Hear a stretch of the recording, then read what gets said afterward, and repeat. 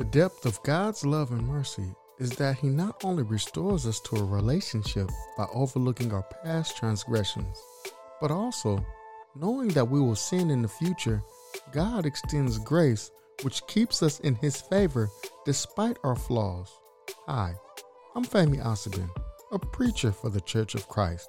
Thank you for tuning into today's sermon, God Forgave and Forgives Again, taken from Zechariah 12. In the days of Zechariah, after God's people were rebuilding the temple when the exile was over and God's forgiving grace was extended to His people for their sins, calling them back to the land promised them, we get a reference pointing to Christ. God knew that His people would not fully live up to the standard He set, so He made a way for all people through them in Jesus to be extended more grace and forgiveness. Even now, God's mercy reaches us, compelling us to strive to live godly. Yet God understands that even after our sins are forgiven through baptism, we are flesh and we will sin again, and He needs and will forgive us again. Thinking of that song, Love Lifted Me, it's amazing the love that God had for us. Because if we contemplate the guilty distance that we were from Christ and what He did to bring us back into His fold, we understand that it was a great gulf. And it's not the fact that it was a great gulf that God overcame through the sacrifice of Jesus to bring us back into relationship with Him. It's that after He did that, we still have to overcome ourselves.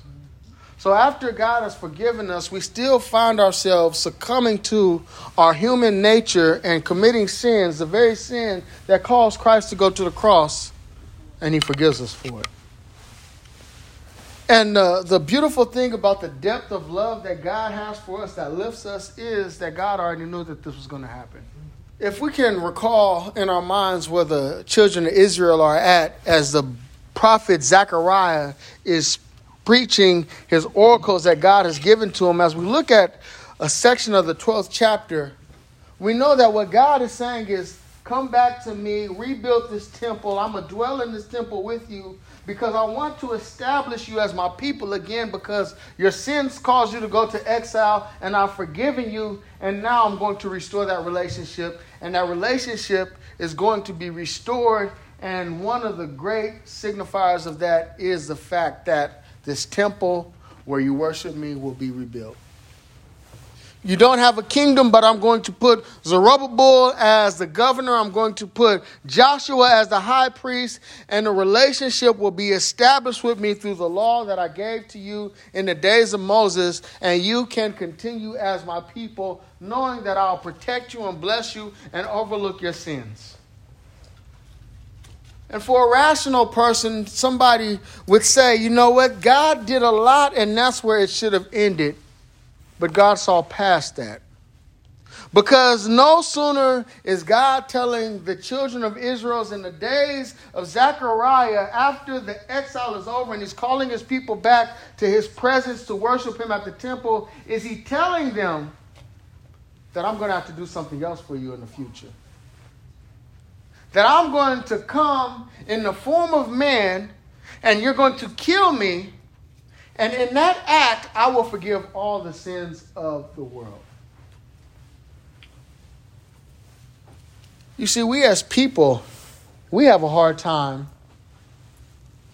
dealing with people who have committed a transgression against us and forgiving them, not knowing the future, hoping that they won't offend us again at some later date. That's a struggle we have with as people, because it's easy for us to be offended because we're flesh. But God so loved mankind that knowing the future, He still goes out and does all that He can for us so that we can have relationship with Him. If that's our motto, a side note, just think of what it really means to forgive and be forgiven. But the thoughts that kind of led me to today's sermon are going to be found in Zechariah 12. And it's a short passage in Zechariah, but there's other passages that we'll look to in the New Testament specifically that I think will flush this out to demonstrate that God loves us to an extent that we don't even fathom, but that love should compel us to do what God asks us to do. Zechariah chapter 12, verse number 9. And it shall come to pass in that day that I will seek to destroy all the nations that come against Jerusalem, and I will pour upon the house of David and upon the inhabitants of Jerusalem the spirit of grace and supplication. And they shall look upon me whom they have pierced, and they shall mourn for him as one mourneth for his only son, and shall be in bitterness for him as one that is in bitterness for his firstborn. You see, what God is telling the people is that the nations are going to be against you. And this kind of reminds us of the prophecy that Daniel had, to where there was this great statue representing the nations of the earth, and that there was a rock that was formed not by man's hands that came down and toppled that statue. In the days of that fourth kingdom, which would be the Roman Empire, we see that God is going to do something. And in this prophecy, we understand is that the one that they look upon, the one they have pierced, is Jesus Christ. In the days of this Roman Empire, God's going to do something which he specifies. In that day, all the nations will be against you, meaning that God's people will have problems again. That just because they are God's people doesn't mean that life will be easy. Doesn't mean that they're going to have an easy trek through this earth. What it means is that we have to be willing to embrace the opposition that this world presents us with because we are God's people. But what does he tell them? In that day it shall come to pass that I will seek to destroy all the nations that come against Jerusalem. So we know that when God is looking forward to this certain day, that there is going to be a vindication for his people. That those who have presented problems, God is going to deal with, and we as his people, all we have to do is what he asks us to do. We don't have to go out and try to seek some justice, some retribution for the wrong that has been given us. What we must do is be God's people, because he is going to take care of the problems that's presented to us. And I will pour upon the house of David and upon the inhabitants of Jerusalem the spirit of grace and supplications. And they shall look upon me whom they have pierced, and they shall mourn for him as one mourneth for his only son, and shall be in bitterness for him as one is in bitterness for his firstborn. Now, just on the surface of that, it would look like the ones who are against the one that is pierced is the enemies of God, right? From face value, one would probably surmise that the enemies of God are these other nations that are not the nation of Israel.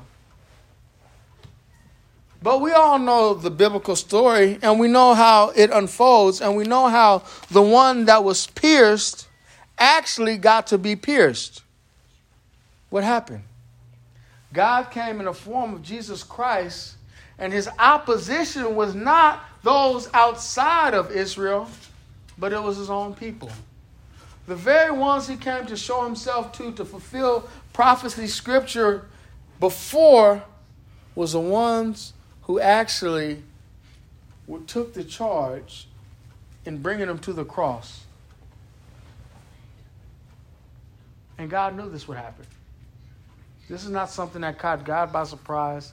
Jesus was ready for this when his earthly ministry started. But what's comforting for us is not the fact that Jesus had to die, but the fact that God knew that that was going to happen.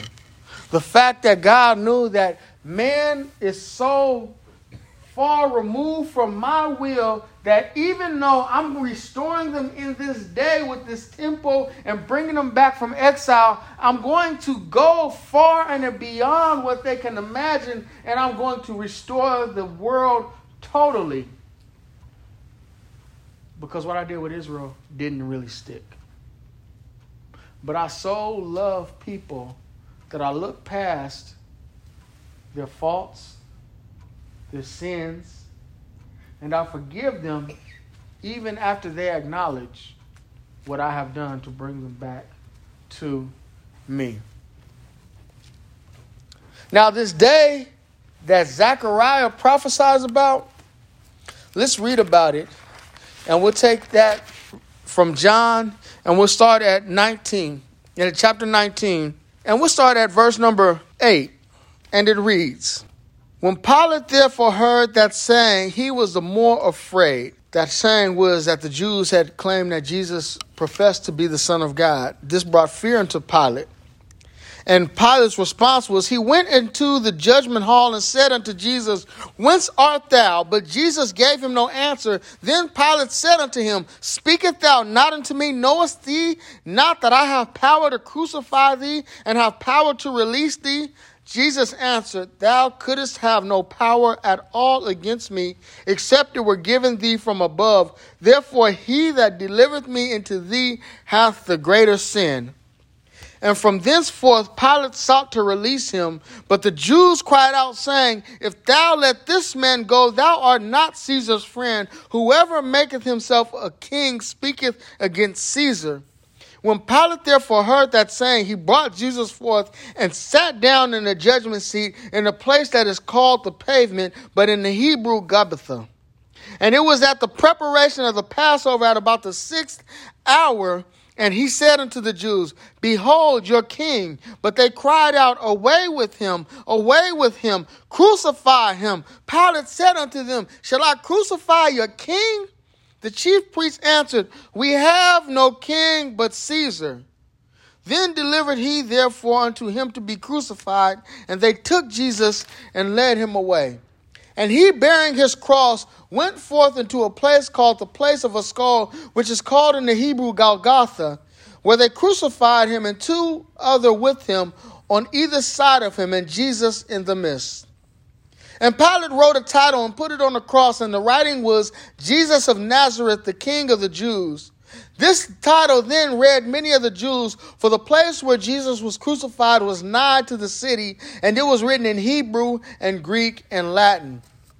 Then said the chief priest of the Jews to Pilate, Write not the King of the Jews, but that he said, I am King of the Jews. Pilate answered, What I have written, I have written. Then the soldiers, when they had crucified Jesus, took his garments and made 4 parts, to every soldier a part, and also his coat. Now the coat was without seam, woven from the top throughout. They said therefore among themselves, Let us not rend it, but cast lots for it, whose it shall be, with the scripture might be fulfilled, which saith, They parted my raiment among them, and for my vesture they did cast lots. These things therefore the soldiers did. Now there stood by the cross of Jesus his mother and his mother's sister Mary, the wife of Cleophas, and Mary Magdalene.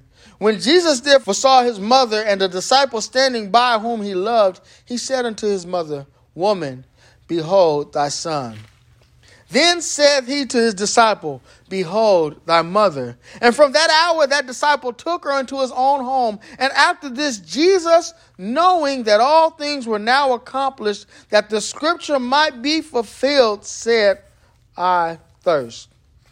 Now there was set a vessel full of vinegar, and they filled a sponge with vinegar, and put it upon hyssop, and put it to his mouth. When Jesus therefore had received the vinegar, he said, It is finished, and bowed his head and gave up the ghost. The Jews, therefore, because it was the preparation that the body should not remain upon the cross on the Sabbath, for that Sabbath day was an high day, besought Pilate that their legs might be broken and that they might be taken away. Then came the soldiers and brake the legs of the first and of the other which was crucified with him. But when they came to Jesus, they saw that he was dead already. They brake not his legs, But one of the soldiers with the spear pierced his side, and forthwith came out there blood and water. And he that saw it bare record, and his record is true, and he knoweth that he saith true, that ye might believe. For these things were done, that the scripture should be fulfilled. A bone of him shall not be broken. And again, another scripture saith, they shall look on him whom they pierced. A reference back to Zechariah chapter 12. You see, God knew the very things that were going to befall Jesus and what he would do to bring salvation to the world. And that meant that the very people that he came to save would not recognize him as the Christ, would not establish him as their leader. Even after they saw all the miracles he did, they would reject him for Caesar, an earthly king that afforded them no salvation, that actually made life harder for the Jews because he was trying to subject them and control them to an extent that went far beyond what God offered them in this life. You see, they were supposed to reign over themselves under a king from the tribe of Judah. But they negated God's commands and enslaved themselves to multiple nations throughout history because they wouldn't allow God to be their king. And they were supposed to acknowledge through the scriptures, as it was pointed out numerous times in this chapter, that Jesus fulfilled scripture, that this was the Christ, the one who they were supposed to submit their will to, so that they could receive the kingdom that only God could give them. But they rejected it. Crucify him. Crucify him was their cry when Pilate asked, should we set him free? And sad to say, many a times we cry out the same thing through our actions when we willfully commit sins, knowing the sacrifice that God made in Jesus for us to be freed from our sins. And it's difficult to say that, but it's the truth. While we might not have saw Jesus multiply bread, walk on water, heal the sick, cast out demons, we read it, we believe it, and we know what God calls us to through the scripture. And yet it still is not enough to pierce our consciousness to be perfect. But God is okay with that because his grace and his mercy makes up for what we lack in obedience and submission to his will. But there's another passage that speaks of a piercing that I believe we were all pricked by, that led us to accept Jesus as the Christ. And when we go back to that moment to when we recognize who Jesus truly is in our lives, I think that would help us when we struggle with sin. We will forget who we were called to be, like the Jewish people were in this passage, because we're not perfect. And even though God wants us to strive for that, he understands it's not a goal that we have the moment we were saved. But if we're mindful of what Jesus did for us, I think it would help us in those moments when we do fall weak. And it's a familiar passage. And this passage is found at the very first gospel sermon. And I'm not going to read all of it, but what I will read, starting in Acts 2, and I'll start at verse number 32. This Jesus has God raised up, wherefore we all are witness. Therefore, being by the right hand of God exalted, and having received the Father the promise of the Holy Ghost, he has shed forth this which ye now see and hear. For David is not ascended into the heavens, but he saith himself, the Lord said unto my Lord, sit thou on my right hand until I make thy foes thy footstool. Therefore let all the house of Israel know assuredly that God hath made that same Jesus whom ye have crucified, both Lord and Christ. Now when they heard this, they were pricked in their hearts, and said unto Peter and unto the rest of the apostles, Men and brethren, what shall we do?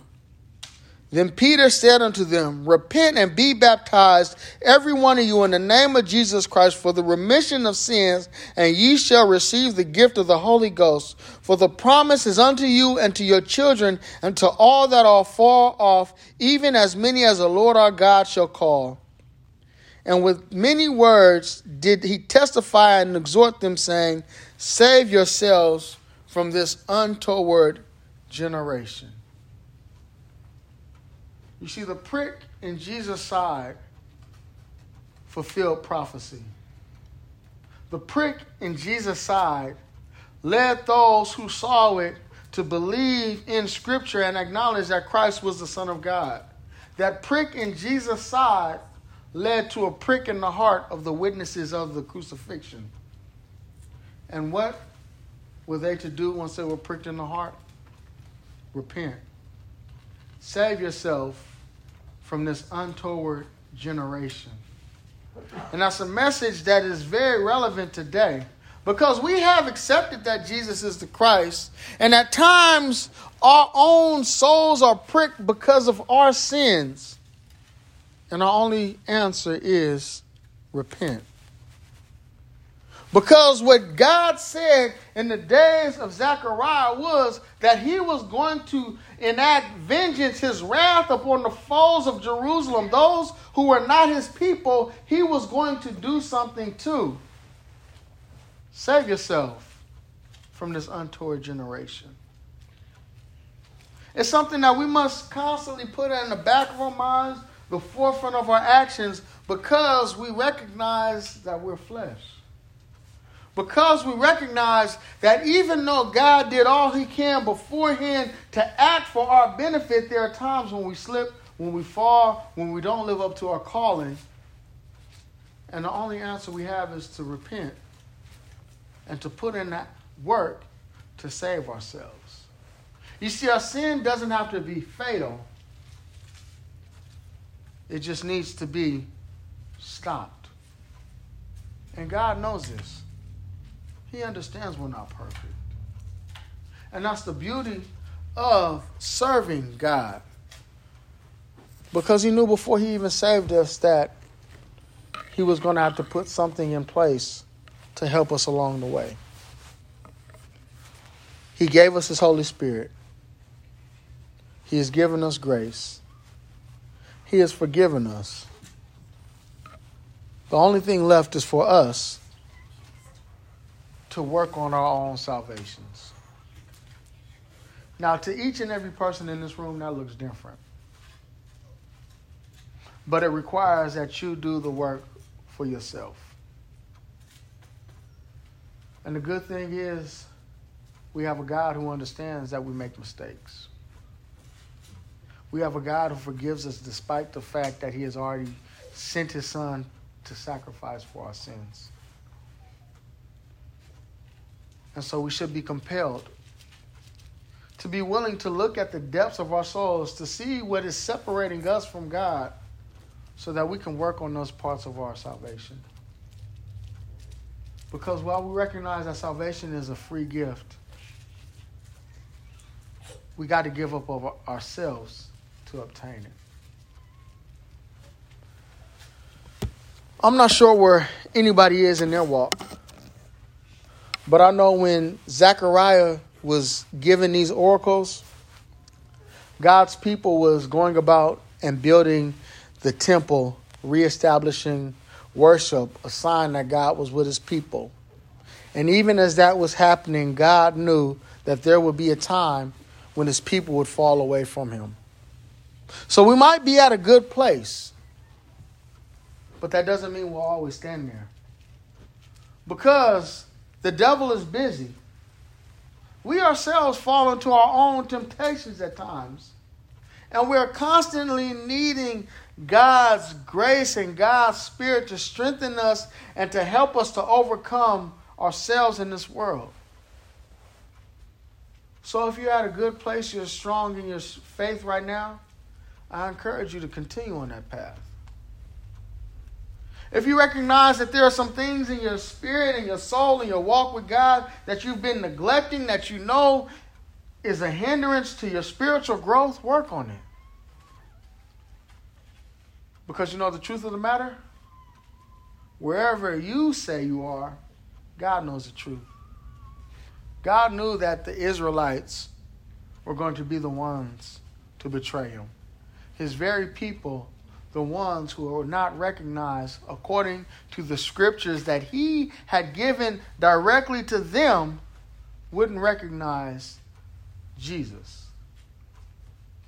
These very scriptures that we read on a continual basis, which we sometimes do not see working in our lives.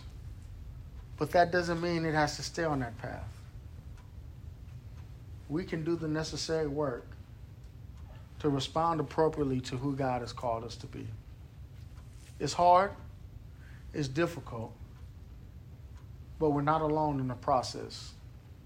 We have a God who loves us. We have a Savior who cares.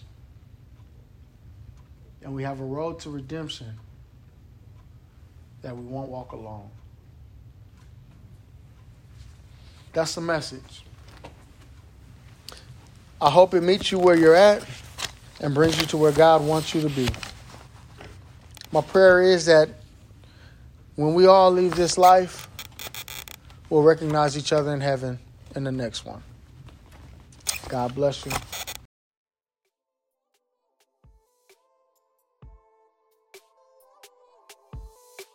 I'm not sure where that sermon leaves you. My prayer is that you will contemplate it and incorporate it into your Christian life. If you're not a Christian, I ask, what's stopping you? God sent his son Jesus to freely extend the gift of salvation to all who will follow him. To get that salvation, one must follow the examples set out in Scripture. The book of Acts, which details the church's beginnings and expansion, shows us biblical examples of those who were saved. A good place to look is in Acts 2. You get Peter preaching the first gospel sermon and the response of those who heard and believed his message. They repented and were baptized, which added them to the church Christ established. The Bible only teaches of one church. If you want to be added to it, go to your local Church of Christ and tell them your desire to be washed of your sins and to live a godly life. Study your Bible, put its teachings to practice, and you will make heaven your home.